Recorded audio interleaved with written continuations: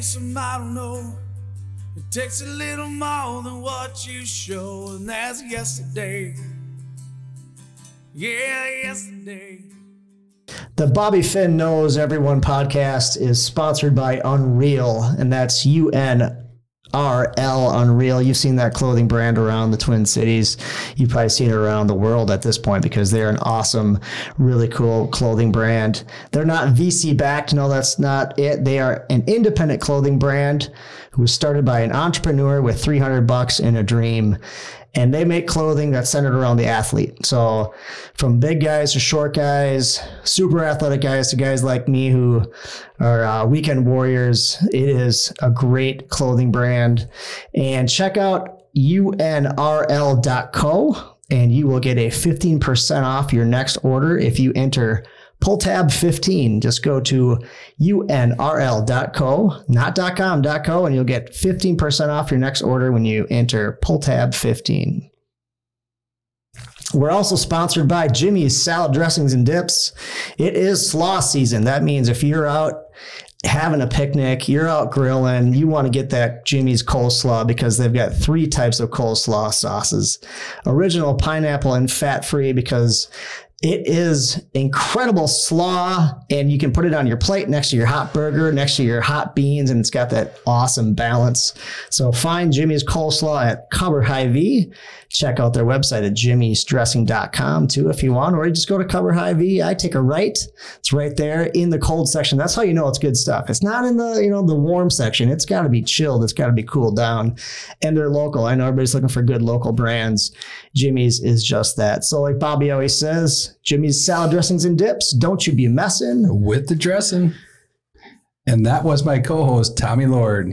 And we want to welcome you to Bobby Finn Knows Everyone, a Pull Tab Sports production. I am Bobby Finn, born and bred on St. Paul's East Side, where it was all about looking out for each other, blue-collared hard work, and telling it like it is, no BS. Sometimes your reputation got you in a little trouble, but other times it helped you out. As usual, I'm going to strike this one out because I'm reading. But hey, today with us, Bobby Finn Knows Everyone, is our special guest, Tom Maher from MUFON. How are you, Tom? I'm doing quite well, thank you. So I've seen you on all sorts of shows. I think you were on KSTP, you've been on podcasts, you're the real deal. So listen up, everybody. How'd you get into this? Are you have you seen something? Are you just passionate about it? How does it start? Yeah, so I'm 54 years old, believe it or not. But through the course of my life, you see lots of stuff. You see lots of stuff that you got to question, you can't explain, you're not sure about. And I have seen lots of stuff where I'm not really sure. And could this be something? Could it not be something? But I've only had 2 instances where I'm like, really, okay, that I can't write that off and explain. And one of them was when I was preschool age. So that obviously preschool, it's very young. And at the time, this is the early 70s, and what is our media full of? Our media is full of the Jetsons and the Flintstones with the Great Gazoo, and there's the Far Out Space Nuts, and there's Lost in Space, and there's Star Trek. So there's all this imagery and messages about extraterrestrials and off-planet life and things like that already in the culture. So it's something we're already kind of born into. So I always kind of had an interest, and it just seemed natural because, as far as I can remember, that was always images in pop culture. So I got into grade school. I started reading books and I was kind of curious about it, and it kind of followed through junior high and high school. High schools where I had my second event where I really couldn't explain it, and then I just kind of followed along from that. And it was in my early 20s. I think is when I first realized, because I'd heard of MUFON, read about it in the books and things, but found out there was a MUFON chapter in Minnesota. And I was like watching late night public access cable. And there's like a UFO show on it. Because I got back from the bar. How was that? Was that really weird? Was it nerdy or what was it like? It was interesting, and I was watching, really interested. There's a MUFON chapter. I was watching the credits roll by, and like the copyright was like 2 or 3 years old. And they're probably not active anymore. So I kind of blew it off. Well, 4 or 5 years later, again, late night, watching, there's another UFO show on public. Watch it again. It's now the copyright's only a couple years old. So they were around. So this kind of happened. I kept kind of seeing this stuff. And I went, I'm going to look up and see if there's a chapter is actually still alive and still exists. And sure, like the late 90s, I did that, and it's still there. So, okay, now I know they're around. Cool. And I'm not going to go because the last thing I want to do is be stuck in a room full of, let's say it together, UFO nuts. Don't want that. We don't want to be associated with that. So I didn't really go to for a while. And then finally I kind of went, you know what? I've got this curiosity. I want to know what they're about. I'm just going to go to a meeting, check one out. If there's tinfoil hats everywhere and things are off the wall, I can just leave and never come back, you know. And I wouldn't. It wasn't that bad, and people were pretty normal, and things were interesting and stuff. And they had a scientific approach, which MUFON is all about the scientific process of investigating UFOs. And after a couple of years in attending the meetings, I did become a member, and then after a while, I decided, I'd like to be a little more involved. So I became a field investigator. So it's a process to become a field investigator. Field investigator, I like it. Once I was a field investigator, we had one of our chapter directors was like going to step down. He's like, hey, you need to be the chapter director. At the state time, at that time they're called state directors. Now they're chapter directors. So I became the state director at that time, and I've been the state director ever since. So it's been a wild and crazy ride. The ranks. I want to go back to your second episode. My second episode. Because I think the way you said it, you were a teenager. Yep. And were you with somebody and you blew your mind? I was.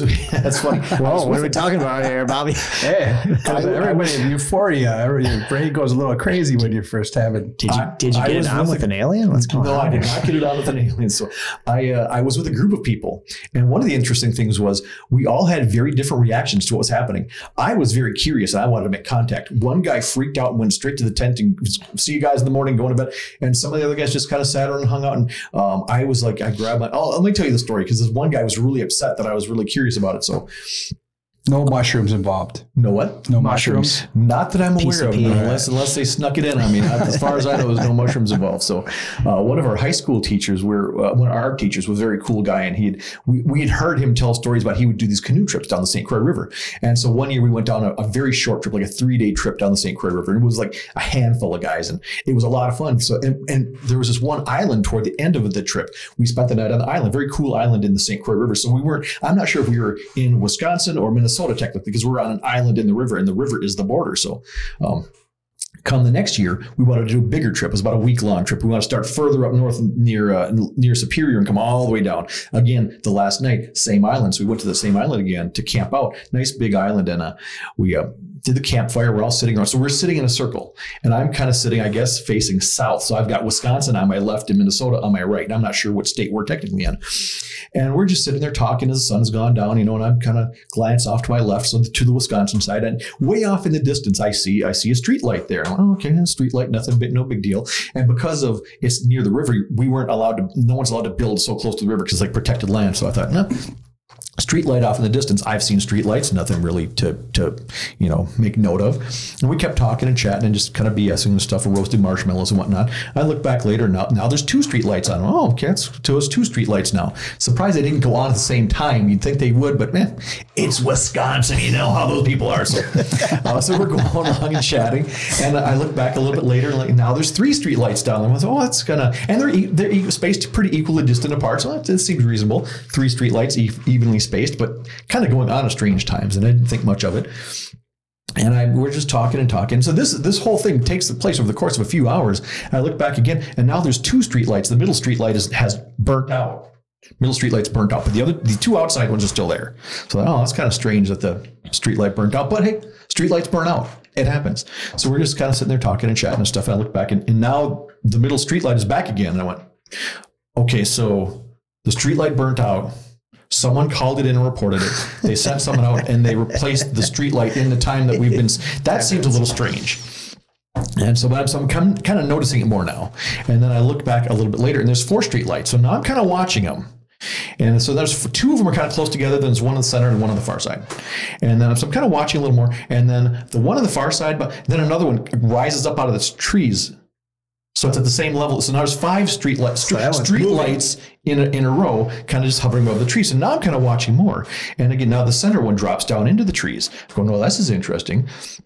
So I'm watching over the course of I don't know how long, the lights are going down into the trees and coming back up, sometimes together, sometimes individually at different rates. Sometimes they'd go down and be down for what seemed like a long time. Sometimes they'd kind of go down and come back up rather quickly. And then at one point, they all just kind of stopped, and they all stood. They were just kind of frozen there above the tree line.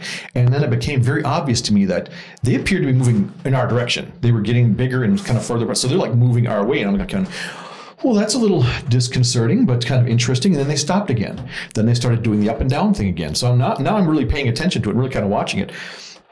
And I don't know how long this had been going on, but finally, because we're sitting in a circle. So basically, half of us are kind of facing it and half of us are facing away from it. And finally, the guy sitting 2 seats to my right, he finally goes, okay, is it just me or is anybody else watching those lights going up and down the trees? And half of us go, yeah, you see it too. And so half of us are watching it. No one was saying a thing about it. So one of my friends, this is just not his bag. UFOs, extraterrestrials, aliens, it's not in his paradigm. It's not in his reality. It's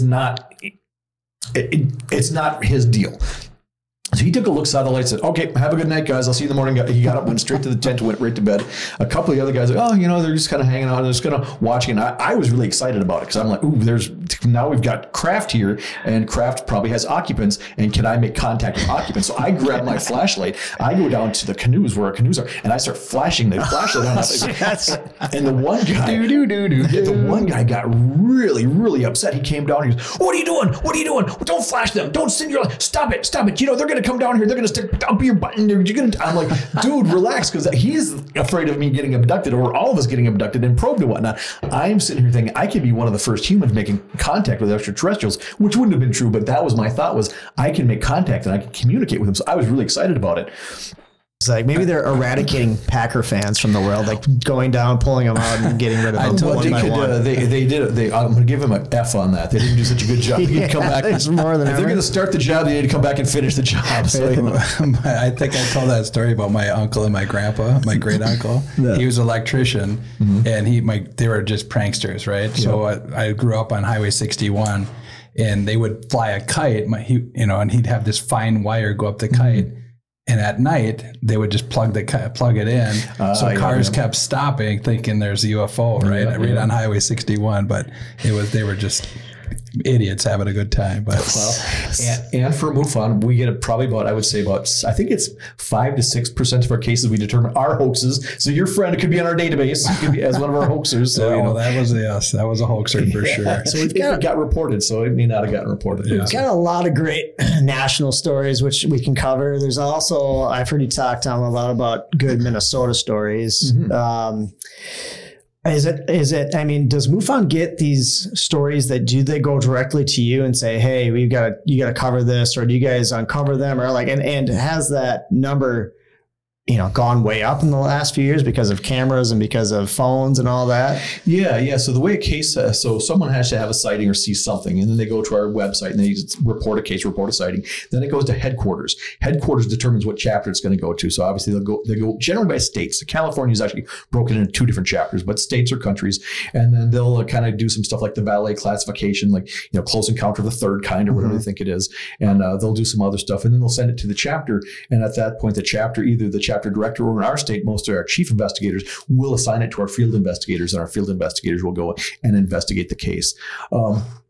And there's an interesting trend, because we have public meetings every month at the New Brighton Community Center, and I do reports on how many cases have come in Minnesota and across the country.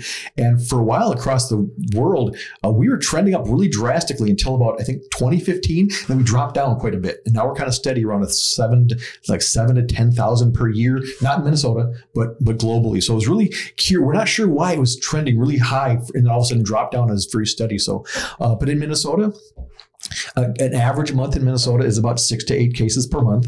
It tends to go down in February, March, because people aren't outside. And when it's summer month, we expect it to go up a little bit. And now, as far as most people are familiar with SpaceX and the Starlink satellites, when those were being launched, our cases in Minnesota almost tripled. They more than doubled. They were about triple. So Starlink, if you haven't seen it, it's like what, 8 stars in a row. It could be 8. It could be 20 or more. And they just travel together in a straight line, and everybody thinks they're seeing it.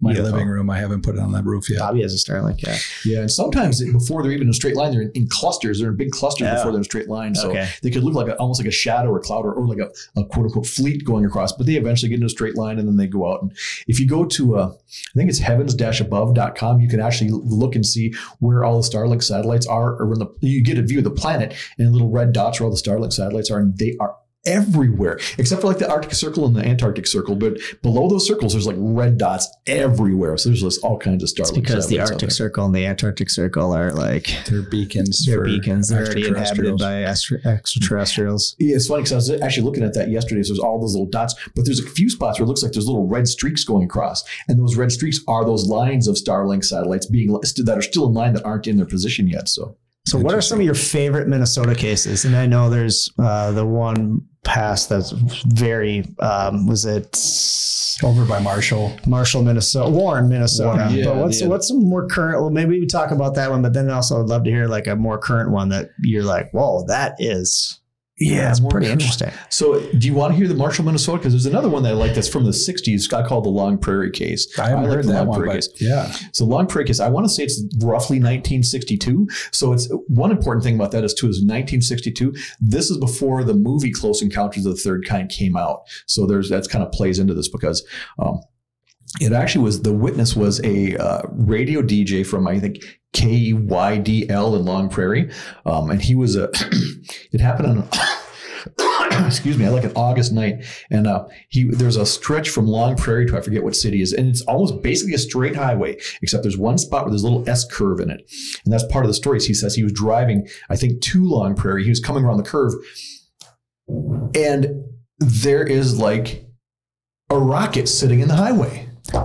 Just sitting in the highway. And the thing is, as he was approaching it, his motor died and his radio went off, which is what happens in Close Encounters of the Third Kind. And you think, oh, well, he saw that in the movie. Well, no, this was in the early 60s. The movie didn't exist at that point. So this is not something where they see it in a movie and now they're making it up. This is something where he didn't have that as a reference point.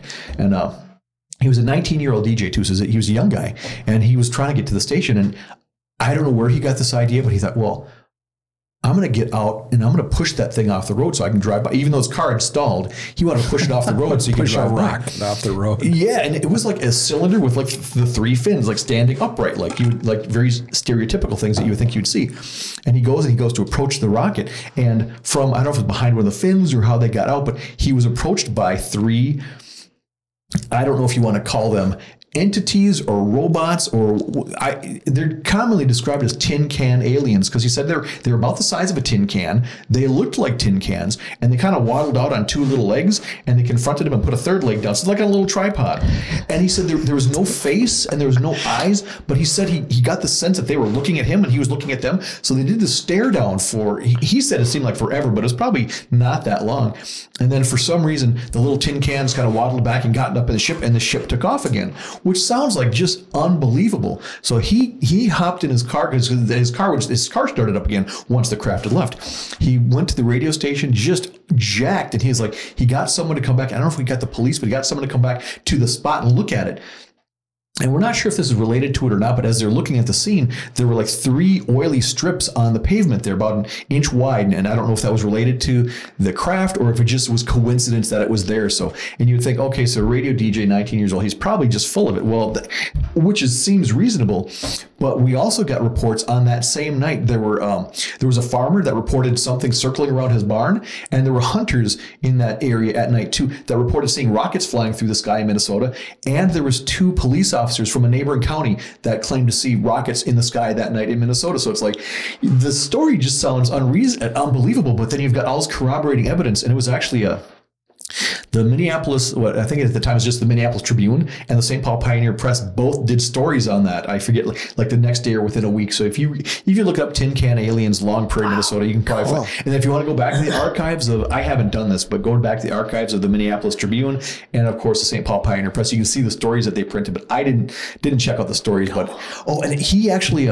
He didn't report it to MUFON because this is like 62. MUFON didn't exist. Sure. But he reported it to, I believe, NUFORC, which NUFORC is the National UFO Reporting Center. And it's interesting, too, because there's a spot in the report for him to make sketches of what he drew. So he drew what he saw. So he does a little sketch of his rocket, which I've got a copy of that. And there's a little sketch of the little tin can alien. I've seen artists' rendition of it where they've really fancied up the tin can alien, but I've seen that. And his comments are in there. And he sounded really, really upset about it. He said, I can't believe that stuff like this exists and you're not telling people. He's like, this is like a great crime against humanity that stuff like this is out there and we're not telling anybody about it. So he seemed really He was adamant. He was adamant that he saw something. Oh yeah. I mean, he had his face off with these 3 tin cans. It's like, and I think about that too, because people had asked me about, what do you think the tin cans were? Could the tin cans have been drones? Possibly. Could the tin cans have been artificial life? Possibly. Could there have been living beings inside the tin cans? Because we think, aliens got to be roughly our size. Well, maybe not, so who knows if there were like inside little creatures in there controlling it, we'll probably never know the answer to that. But I think that's what a really cool story with the corroborating evidence from the farmers and the hunters and the police officers. How do you write all that off? You can write off the DJ story, but the stuff surrounding it. You had a bunch of stories from that area. And when he reported it, he didn't know about the farmers. He didn't know about the police officers. He didn't know about the hunters. So I wonder if that's where Close Encounters of the Third Kind got their story. I think it sounds like a good Valvoline commercial. The tin cans and oil slick. Speaking of Valvoline, so the other one is Warren, Minnesota. There was a Sheriff Val Johnson who was driving down the highway in 1979. I wrote down 79 is correct. And he sees a light in the middle of the highway, and he stops, and that light looks him down, and he looks it down and just flies straight through the windshield of his car. Yeah, so that's kind of what happened. So now Val Johnson was a very dedicated, very committed police officer, or a sheriff, I guess, and he was very into his routine, and he knew exactly what he wanted. So when he started every shift, he took the clock at the headquarters and synchronized his watch to it. So his watch in the headquarters was synchronized. Then he synchronized the clock in his car to his watch. So all 3 clocks are now synchronized. So he was out doing his patrol very close to the North Dakota border, and he was going on the highway, and there was like an intersection. It looked like down the highway on the intersection, he saw a light down there. He said it appeared to be about the size of a volleyball. He thought it was too high off the ground to be a car. He thought maybe a plane had come down or something like that.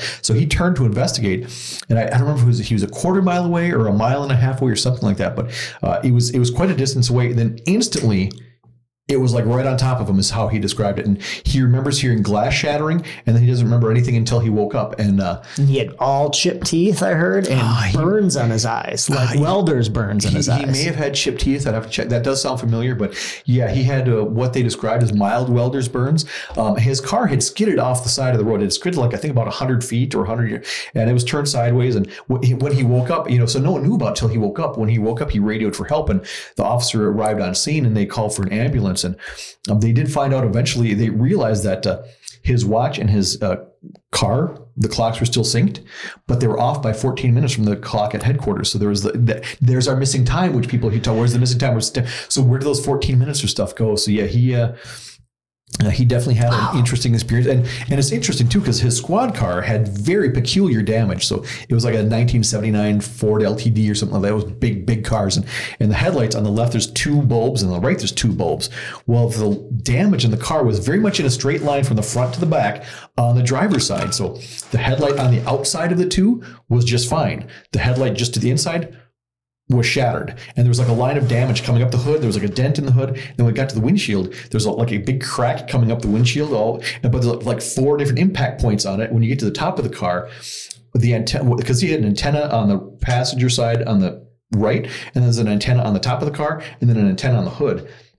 And I believe the antenna on the top, near the base of it, it was bent at, I think, like a 60-degree angle, and then the antenna on the hood, on the trunk hood, was bent at like a 90-degree angle. So they weren't bent the same. If you think about it, antennas on cars back then, the base of them, there's that big thick spring on the bottom. So if you hit the antenna, the spring is going to give before the antenna bends. But these were like actually bent. So it's like, well, what could create that kind of force to bend the antenna? It's like it was almost physically bent like that. So and Honeywell and Ford Motor Companies came out to inspect the car, and they examined the windshield of the car, and they couldn't figure out how the damage had occurred, because from their analysis, the best they could determine is those 4 impact points on the windshield.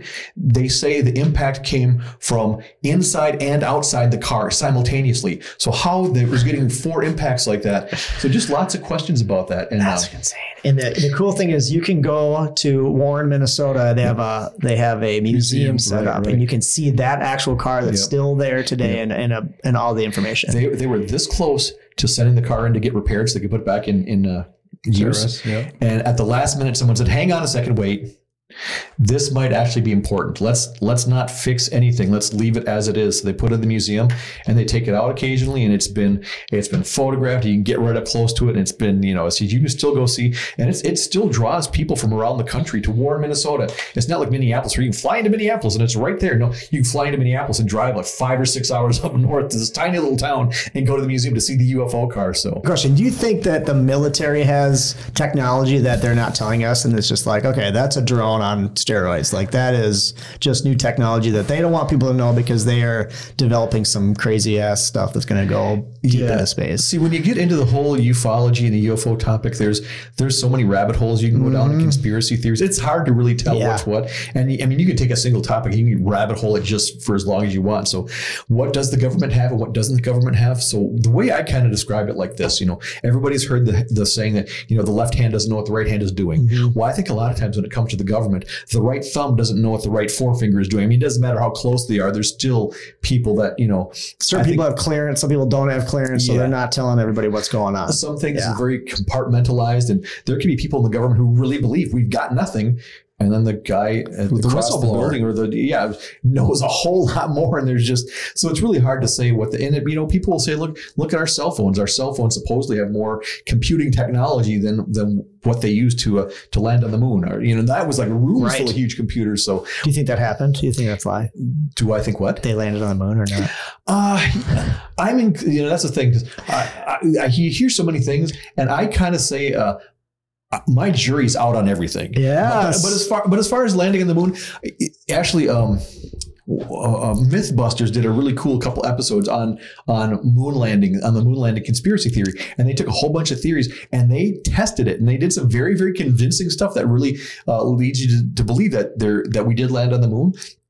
And there's supposedly that disc up there. You can bounce the light off the disc. So there's supposedly it's man-made objects. And I don't know if our telescopes can see the stuff now, but I believe we probably did. But then even the moon, there's so many conspiracies about the moon. Is the moon a real object? Is it a natural object, or is it an artificial object? Did we put the moon up there? Is that what you're saying? No, that's how we put. I don't think we put the moon up there, but the Russians did. Before the pyramid builders. Well, and there's you hear stories of the tribes in Africa that say they in their tribal history they recall before the moon was there, and they recall the moon being moved there. So it's what is that about? What is so they recall the move. And then of course our scientists will tell. Here's how the moon was created by an asteroid hitting the Earth. And so, interesting. Like I said, my jury's out on pretty much everything because really, as soon as you come to a conclusion and say, this is the truth, this is what it is, you kind of cut off all other possibilities. And I just think, I'm not sure anybody has all the answers. And I'm not sure who's telling the truth and who's not telling the truth. And that recent NASA whistleblower, UFO whistleblower, he was the one talking about we've got craft, we've recovered bodies, which is not a new story. We've heard that before. So but he maybe just because he had such high ranking that he was probably a higher ranking official that actually is the first person to. Not first person, but a person with credibility to say it. So he claims that we have a team that goes out and recovers alien spacecrafts.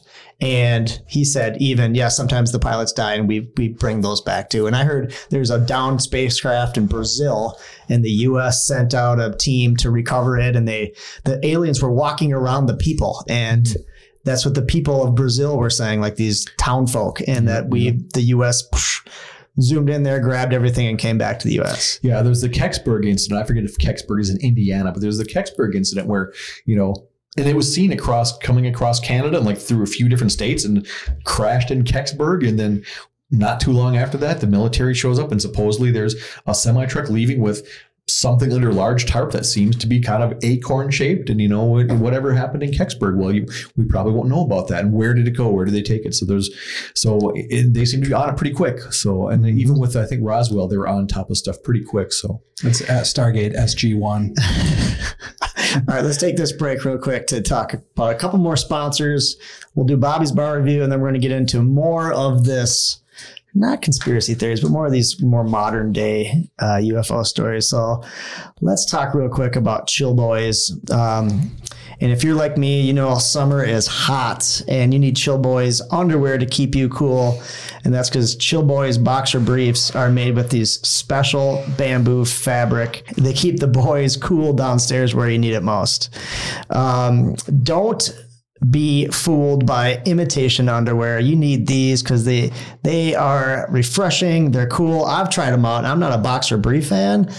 I'm a boxer brief guy now because of Chill Boys and only Chill Boys. Don't take my word for it. Try some of these life-changing underwear yourself. Visit chillboys.com and keep your boys cool this summer. And also, let's talk about Buchanan. Stanley Cup is over, but it doesn't mean you don't want to keep your hair, your mutton chops, your mustaches. You don't want to trust them with any brand. Buchanan makes hardworking grooming products for hardworking guys, and their products will help you keep your facial hair in championship form. From their beard wash and their balms to beard oil, they have your back and your face. Stock up on Buchanan.com. Use code BEARD10 for 10% off your next order. Buchanan is a Minnesota company. A portion of the proceeds of Buchanan sales benefit U.S. military veterans. Work harder, smell better with Buchanan. All right, so let's do this quick. Let's do Bobby's bar review.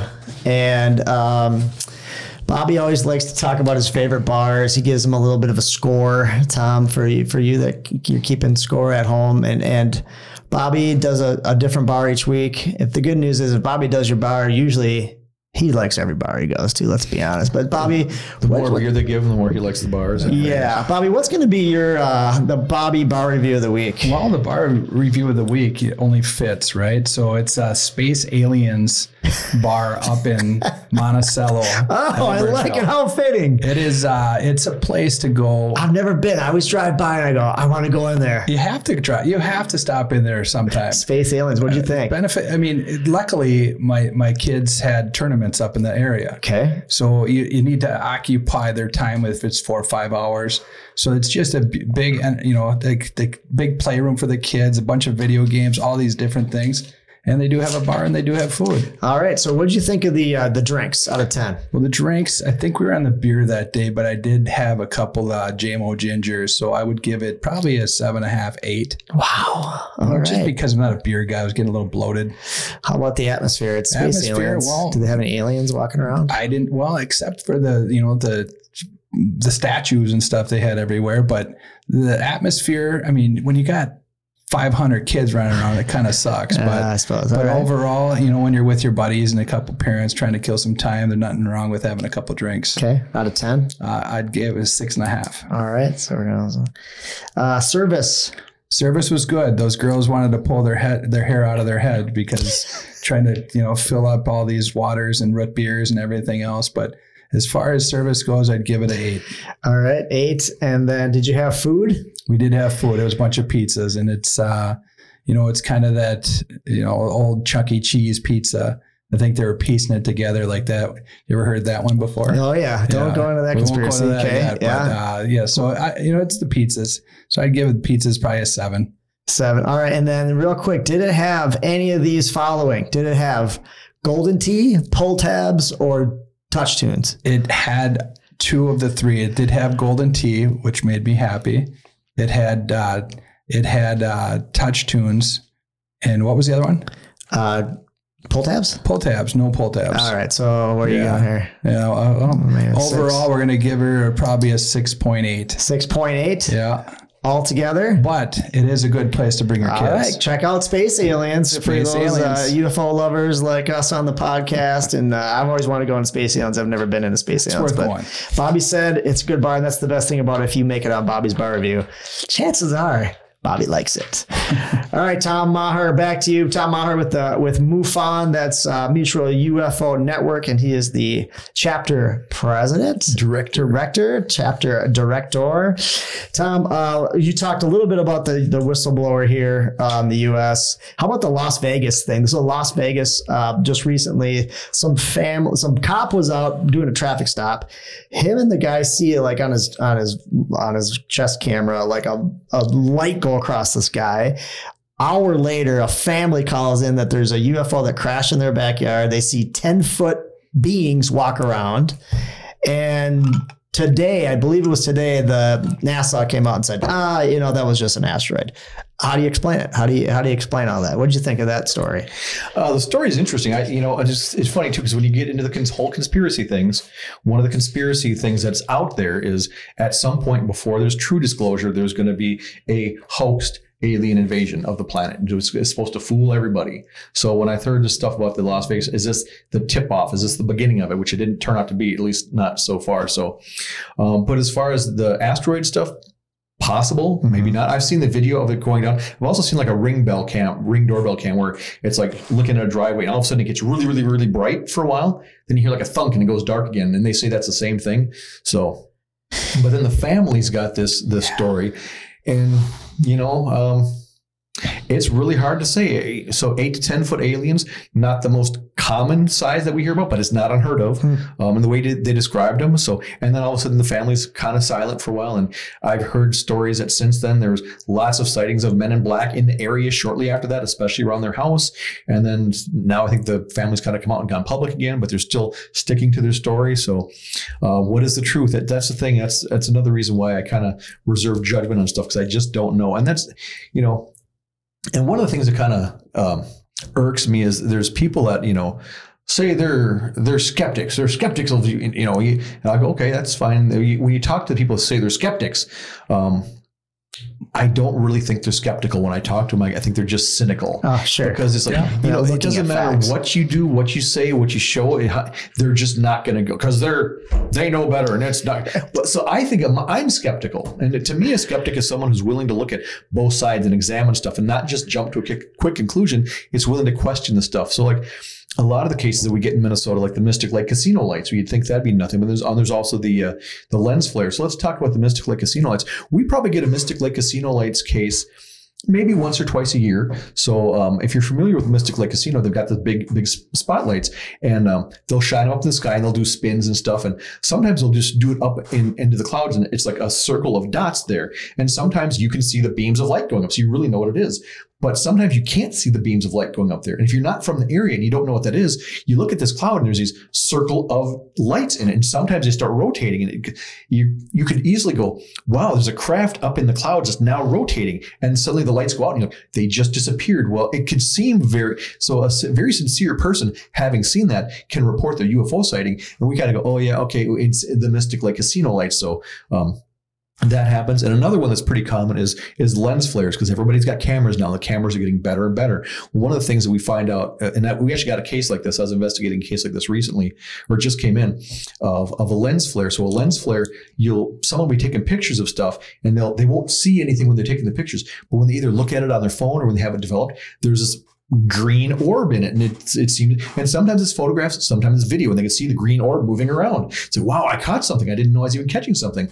Well, what that is, it's a lens flare, and what a lens flare is, you've got to have a very, very strong light source, usually the sun. But if it's very dark out, a street light could cause a lens flare too. So you've got a very strong light source compared to the surrounding area, and the light comes into the camera, and it's actually doing a reflection and glaring off the lenses inside the camera. So you don't see it looking out through yourself, but the camera picks it up, and it's usually like a little green circle or blob, and it's if you don't know what you're looking at, it can be very confusing. So we get cases of lens flares, and it's not a few times a year, so it's not too uncommon. Let's talk about that Tic Tac UFO that the Navy fighter pilot saw. He's flying above San Diego, and they see this Tic Tac shaped object, and it doesn't look like it's flying with propulsion from this planet. It's going back and forth, up and down, zigzag here or there, like showing up, and then it goes from 60,000 feet all the way down to basically the water, the height of the water. Even some people think it was going below the water. Mm-hmm. I even heard they had their weapons locked on it, and it just kind of taunted it. It knew what the distance was, and it just like took off. Mm-hmm. And there's great footage of it. And that was back in 2004. And I think it was 10 years later, maybe longer, they finally released it and said, all right, we don't know what this is. Right. And even kind of that points that, because it reminds me of, I was watching that NASA press conference recently, and they were talking about, the stigma around talking about stuff. And they said, well, and people, there's a scientific process. We got to respect the scientific process, which I agree. We need to respect the scientific process. And he goes, but people want to know right away. And that adds to the stigma. And I thought, maybe that does, but at the same time, something that happened in 2004, you're telling us about it now. So how much are you withholding? How much are you not telling us? What are you holding back? What kind of level of trust are you engendering when you do stuff like that? So they can say, well, when you want to know right away, it adds to the stigma. But you know what? When you're when you're not upfront, when you're not honest, when you're deceptive, that adds to the stigma too. And I don't like pointing fingers at the government or at other organizations, but there really is, if you're not being upfront and not being honest about stuff, you diminish the trust. And then what do you expect? Right. Then people are going to freak out and say you're not telling the truth for sure. Right. And of course, you could talk about our experimental craft. And what do we have for experimental craft? The general public doesn't know. I don't know. So could it be something of ours? Especially in San Diego, where that's where Miramar is. And all right. And then it's, is it something that's not ours, but was developed off of something that was not ours? So it's, lots and lots and lots of unanswered questions. If you get into ufology because you want the answers to all the questions, I hope you're either really good at holding your breath or, because again, I'm open to possibilities. That's where I stand in a realm of possibility where these things could be possible. These could be the conclusions, but I'm not really committed to anything because, the history of humanity is like the history of being wrong about everything. We always think we know all the answers. And then sure enough, a few years later, we have this new discovery or something else comes out and, the earth is round. The earth is a sphere. We thought we knew it was flat. We were positive it's flat. Turns out the earth's not flat. Well, but our science said it was flat. Well, guess what? Our science was wrong. So, and it's just been a whole series of us being wrong again and again and again. So, well, that's it, right? It gets to the pyramids and everything else unexplained, like in the portraits or the paintings from all, the history of the world. Mm-hmm. They all kind of have aliens involved in it. Yeah. So how do you explain that? There's carvings, right? And caves. There's artifacts. Do you want me to tip you off to something cool? Yes. So I'm going to go off in two different directions. So you said pyramids. So there is a website. I can plug someone else's website. Sure. So wisconsinfrights.com. Wisconsinfrights.com. That's a website with all sorts of stuff from Wisconsin, UFOs and other types of, and there's supposedly, I think it's Rice Lake in Wisconsin. Supposedly there is a pyramid under the lake. And sometimes when the water level is low enough, if you're boating by, you can see the top of the pyramid. And other people say they haven't seen it. Scuba divers have said they've seen it. Other people say they can't see it. Is it there all the time? Is it not there all the time? But so I think the whole pyramid thing is very interesting. And having a pyramid supposedly under a lake in Wisconsin is that's curious. But awesome. That's that drunken close to home. Scotties. Thethere's no damn way. Drunken Scotties. I think it's on the east side too, so it's not that far from Green Bay. So WisconsinFrights.com. Wisconsin actually has 3 big UFO events every year, and I'm actually opening up the Elmwood Days in Wisconsin this year. It's a 3-day event, and I'm speaking Friday night in I think the auditorium in Elmwood High School. I'm speaking for like an hour and a half on because when I do my monthly presentations at Minnesota MUFON, I have a segment called "What's Up in Minnesota," where I talk about cases that have come in recently and cases that we've closed. So I'm going to do the very first edition of "What's Up in Wisconsin," where I'm going to tell them all about what's in our database about Wisconsin cases, the most interesting one. So we'll be talking. And so cool. They've got UFO days. Then they've got another one. I don't know what the second one is called, but of course, Bobby Finn days. Again, it's Wisconsin. So what's the third one called? UFO beer days, because of course it's got to be beer days. UFO beer, because it's Wisconsin, right? Am I bagging on Wisconsin? Are you guys big in Wisconsin? Because if you're big in Wisconsin, bag on me after this podcast. Bag on them all you want. Yeah, but UFO beer days in Wisconsin. Well, of course, it's Wisconsin. What course are you going to get? So right. Yeah, I've heard that there's giant pyramids. There's bigger pyramids than the pyramid of Giza underwater in the oceans. And there's a huge one off the coast of Japan as well. And I don't know what you think about pyramids, but I've heard that they were energy sources for aliens. I've heard that they were built by aliens. I've heard that they were built by giants. I don't know. Yeah, a lot of crazy questions. And here's something interesting about pyramids. And I was at my sister-in-law or my half-sister's house. This is a number of years ago. And I should have written the stuff down, but we were watching something on TV. It was an Alaskan show. And I didn't even say anything because her husband and my half-sister were sitting there.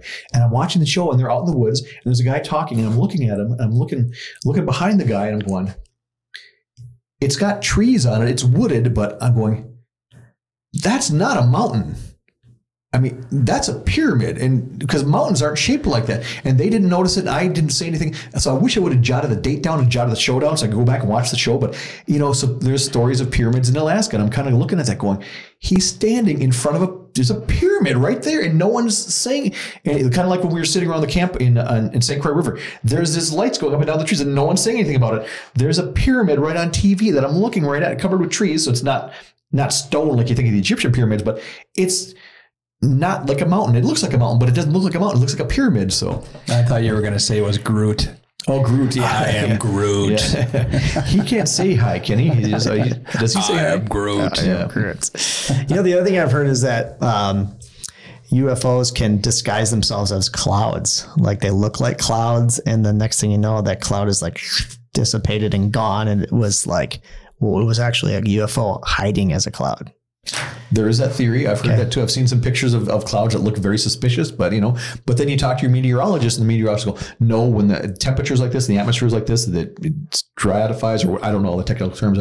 It looks like that. So I would believe anything Belinda Jensen tells me, to be honest. Yeah, I mean, she knows her stuff. Yeah. Top meteorologist for sure. One thing she's ever said. and she could be absolutely right. And it could also be true that some UFOs could disguise themselves that way. I mean, they could both be true. So, it's hard to say. So, all right. It's like I said, there's the search for the answers goes on. So, I mean, you get back to your Brazil one, because that one's, I mean, don't they have video and cameras and that the military guy that had that alien dog or whatever the hell it was, he died, right? Oh, well, the supposed UFO that crashed in Brazil, and the people were like, one guy died and the aliens were walking around. I guess there's a story about how a guy carried the alien who was injured, and he got this goop all over his arms. He got weird cancer and died because he had some crazy infection that was only, extraterrestrial. And then the military swoops up and picks them all up and brings them back. I don't know, which also kind of goes back to the Bob Lazar stories of Bob Lazar was a scientist or engineer who was working at Area 51, who's, on the books as working at Area 51. And he was hired to reverse engineer a spacecraft that the U.S. had captured and was at Area 51. And he's got a great documentary. If you haven't seen it, I'm sure you have, Tom, where he doesn't speak a lot, but he has come out and said some things, and he's got a documentary now. Somebody let them film him. And that to me too is pretty interesting, especially how he says these crafts had a reactor that actually harnessed or created its own gravity field. And that's why these things can move so fast. They don't have propulsion. They don't have fire that pushes them one way or another. They just have a gravity field that bends space and time. 0 point energy. Yeah. Yeah. Which makes a lot of sense. So that's another thing. Just like, he's made a lot of claims, and he's taken lie detector tests and passed them, which, who knows? I don't know anything about him. I've just seen the movies and shows and whatever. I do want to touch on Area 51 real quick. Yeah. Before that, back to the cameras. He said they had videotape of them down in Brazil. Well, the Las Vegas incident, supposedly where it landed in their backyard, their outdoor yard camera went off before that happened, but supposedly someone else got their video camera and did record the stuff. So supposedly they've got that, but it hasn't been released. But I could have swore I saw an image or two of some very tall creatures. Now, whether that was an actual image or some mock-up. So supposedly there may be footage of that too, which may or may not come out. But Area 51 and Bob Lazar is really interesting too, because remember how I said the right thumb doesn't know what the right forefinger is doing? As I understand it, at Area 51, there's lots of different stuff they're doing, and it's also very compartmentalized. So when this team or group wants to do something outside, all the others have to go inside. The windows are shut and no one can see it. So they go out and do their stuff. Once they're done, they all go inside. Then the next group can come out. So even the people at Area 51 don't necessarily know everything's going on at Area 51. Then you've got the Janus planes and all that other stuff. So, but I have been to the back gate of Area 51. So I survived that. So I've been to the back gate. Were you on the storm? What was that thing called a couple years ago? Storm Area 51? Yeah. And that's MUFON. We took a very strong stance against Storm Area 51. It was not MUFON. So whether the government denies or admits the existence of Area 51, from our perspective, Area 51 is a government facility. Yeah, you don't want to do that. We're private citizens. We're not going to raid a government facility. So when that story came out about all that happening, MUFON was kind of like, you know what? We're not going to be involved. We're not endorsing anyone to be involved. We're not encouraging anyone to be involved. And I wouldn't encourage anyone to be involved with that either. So I went to the back gate, which many people can do. I advise don't go to the front gate. because that's not a good thing. But yeah, you can go to the back gate, take your pictures, and have your picture taken, because I'm sure my picture was taken quite a bit back there. So Bobby stormed the Capitol. I don't know if you knew that before you agreed to be on the pod, but he was wearing horns and a leopard skin. The capital of Hugh Hefner's grotto. Okay, cool. That's about the only capital I've used. You weren't in charge of skimming the stuff off the top of the water. Right? I was not in charge of that. Here's a sticky job. Yeah. You might die from that goop too. I don't know if I should have even said that. That's fantastic. That's great. All right, Bobby. Anything else? Dick of the week. Oh, yeah. You want to do your Don't Be a Dick of the Week? We always do a Bobby's Don't Be a Dick of the Week. Yeah, but you got this one. I got this one. This doesn't have anything to do with UFOs, but how often do you get asked to tip somebody now? Like it's a coffee shop or a restaurant or a McDonald's or buying a beer at a Twins game. It already costs you $18. They turn that screen around. It's like, add a tip. And then the person looks at you with puppy dog eyes and you're like, really? Do you need a tip? There's a place in downtown where I work, like $15 salads, you're like a salad for $15, and then they turn the thing around, a little box salad. And you're like, least amount is 20%. Ask your boss for a tip. I just paid half my life savings to get this salad. I don't think everybody needs a tip. Like, how have we got to a point where it's like, please give, like, I think there's certain people who deserve tips that don't ask for it. Like, maids at hotels where they're like cleaning your room every day. Like they deserve a tip, but I don't think the guy who's like pours me a light roast of coffee and sets it in front of me deserves a tip. It's just like, I think we've gotten out of control with it. And maybe it's the payment systems that are like, well, now you're even adding their wages kind of it. I mean, they add another line like, take care of him for 7%. Everything's so expensive. Maybe they should work that into the people's pay. Business, right? Yeah, right. I got a bag of, cause I golfed last night and I got a bag of High Noons and Coors Lights.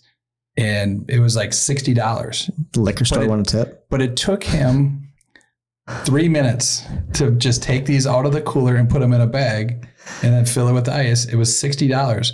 So I'm like, do I give him $12? Yeah, right. I mean, are you kidding right. me? Nice guy, but geez. It's I don't know. But you feel so obligated to do it. And like you said, somebody puts their puppy dog eyes, you're like, here, they have one more question for you.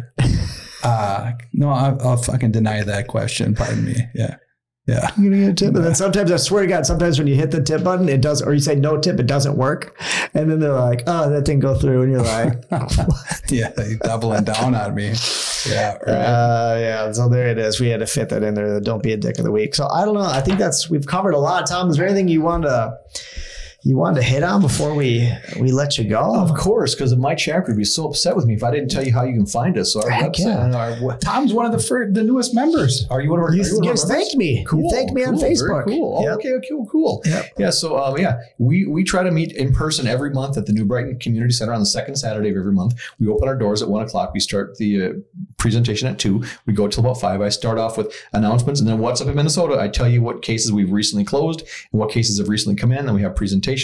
It's a great place for people to come and chat. And I can't tell you how many times I've had people come up to me during the break and say, you know what? I can't talk to my friends about this. I can't talk to my family about this. I can't talk about this at work.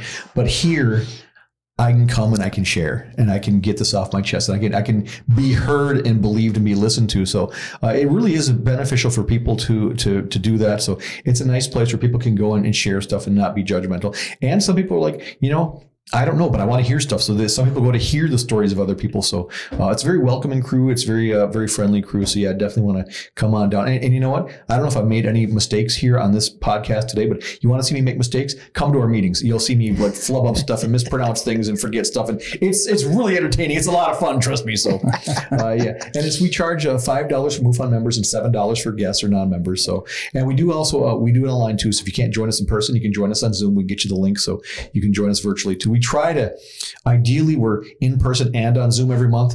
Sometimes we've just been in person. Sometimes we've only been on Zoom, but yeah, So if you follow us on Facebook, get on our mailing list and check us. We're on Meetup too. I think on Meetup, we're the Twin Cities UFO Research Organization. So that's us. And we advertise our meetings there too. So you can keep up with where our meetings are and what our topics are and what we got coming up. So great. Awesome. I mean, it sounds like AA for UFOers. Get it out there. It's like therapy. Get it off your chest. Talk about it. I think JT Bernier might be there. He's going to support you. He's one of our neighbors, I'll say. Yeah. Yeah. No, that's great. appreciate you coming in because you got good energy. You're a positive person. Sure. Had fun telling stories. It's There's got to be something out there. There's got to be. We can't be that naive, right? We had to explain to Bobby how the universe was still expanding, and he's like, well, I don't know what that means. It does. And he's like, it's infinite. What do you mean it's infinite? It keeps going. That doesnesn't make any sense to me. His brother guy's like, what is there a guy painting with a black paintbrush at the end of the galaxy? It just doesn't end. Like, I don't know. Maybe you're right. I don't know. It does. It's confusing. It's exciting. Nothing makes sense, but you got to have an open mind.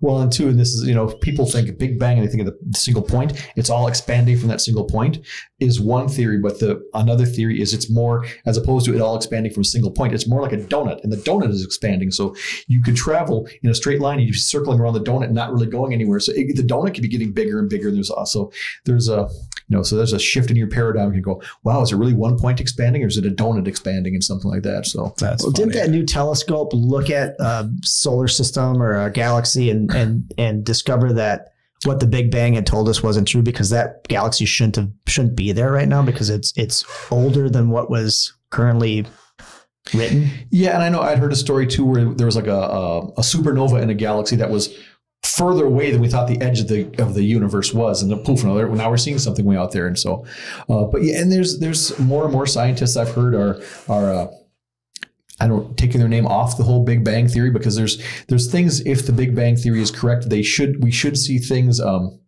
The way things are cooling should be in a certain pattern, and it's not cooling in the way we think. It's cooling very evenly, as opposed to it being kind of disparate how it's cooling. And you think where it banged, it'd be getting cooler there first and more hot, but it all seems to be very even. So there's not that. So some scientists really question the Big Bang theory, and when Bobby gets banged, do you get pretty hot, or do you not get too hot? Unless if I have my cool boys are chill boys. Chill boys, you don't get too hot. So. But all I can think of Homer Simpson eating this huge donut that's getting bigger and bigger. I was about to make a Homer Simpson comment about that too when you talked about the telescope. Yeah, they did find that galaxy. Homer Simpson go hoggle. That's great. Well, thanks, Tom, for coming. I appreciate everything. Cool. It's been like I said, it's been very cool. But hey, everyone, thanks for listening. We can be heard on Spotify, Apple, YouTube, and other platforms where you get your podcasts. Please like, subscribe, and tell a friend about us.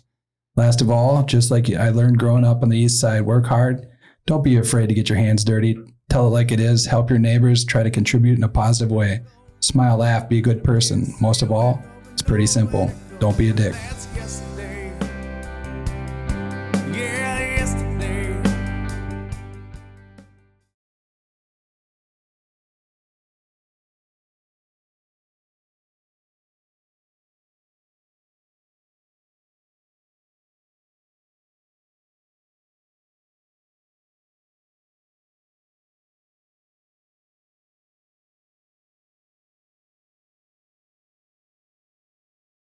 So he was out doing his patrol very close to the North Dakota border, and he was going on the highway, and there was like an intersection. It looked like down the highway on the intersection, he saw a light down there. He said it appeared to be about the size of a volleyball. He thought it was too high off the ground to be a car. He thought maybe a plane had come down or something like that. So he turned to investigate, and I don't remember if he was a quarter mile away or a mile and a half away or something like that, but it was quite a distance away. And then instantly, it was like right on top of him is how he described it. And he remembers hearing glass shattering, and then he doesn't remember anything until he woke up. And he had all chipped teeth, I heard, and burns on his eyes, like welder's burns on his eyes. He may have had chipped teeth. I'd have to check. That does sound familiar, but yeah, he had what they described as mild welder's burns.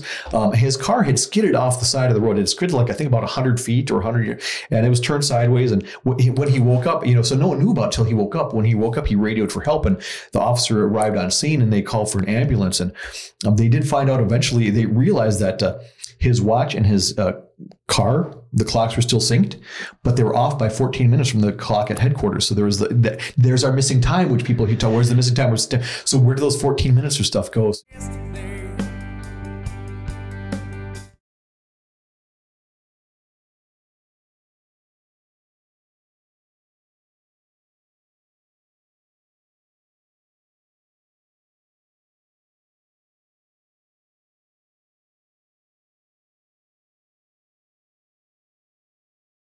Yeah, yesterday. I mean, it gets to the pyramids and everything else unexplained, like in the portraits or the paintings from all, the history of the world. Mm-hmm. They all kind of have aliens involved in it. Yeah, how do you explain carving? that? There's carvings, right? And caves. There's artifacts. Do you want me to tip you off to something cool? Yes. So I'm going to go off in two different directions. So you said pyramids. So there is a website. I can plug someone else's website. Sure. So wisconsinfrights.com, wisconsinfrights.com. That's a website with all sorts of stuff from Wisconsin, UFOs and other types of, and there's supposedly, I think it's Rice Lake in Wisconsin. Supposedly there is a pyramid under the lake. And sometimes when the water level is low enough, if you're boating by, you can see the top of the pyramid. And other people say they haven't seen it. Scuba divers have said they've seen it. Other people say they can't see it. Is it there all the time? Is it not there all the time? But so I think the whole pyramid thing is very interesting. And having a pyramid supposedly under a lake in Wisconsin is that's curious. But awesome. That's that drunken close to home. Scotties. There's no damn way. Drunken Scotties. Drunken Scotties. I think it's on the east side too, so it's not that far from Green Bay. So WisconsinFrights.com. Wisconsin actually has 3 big UFO events every year.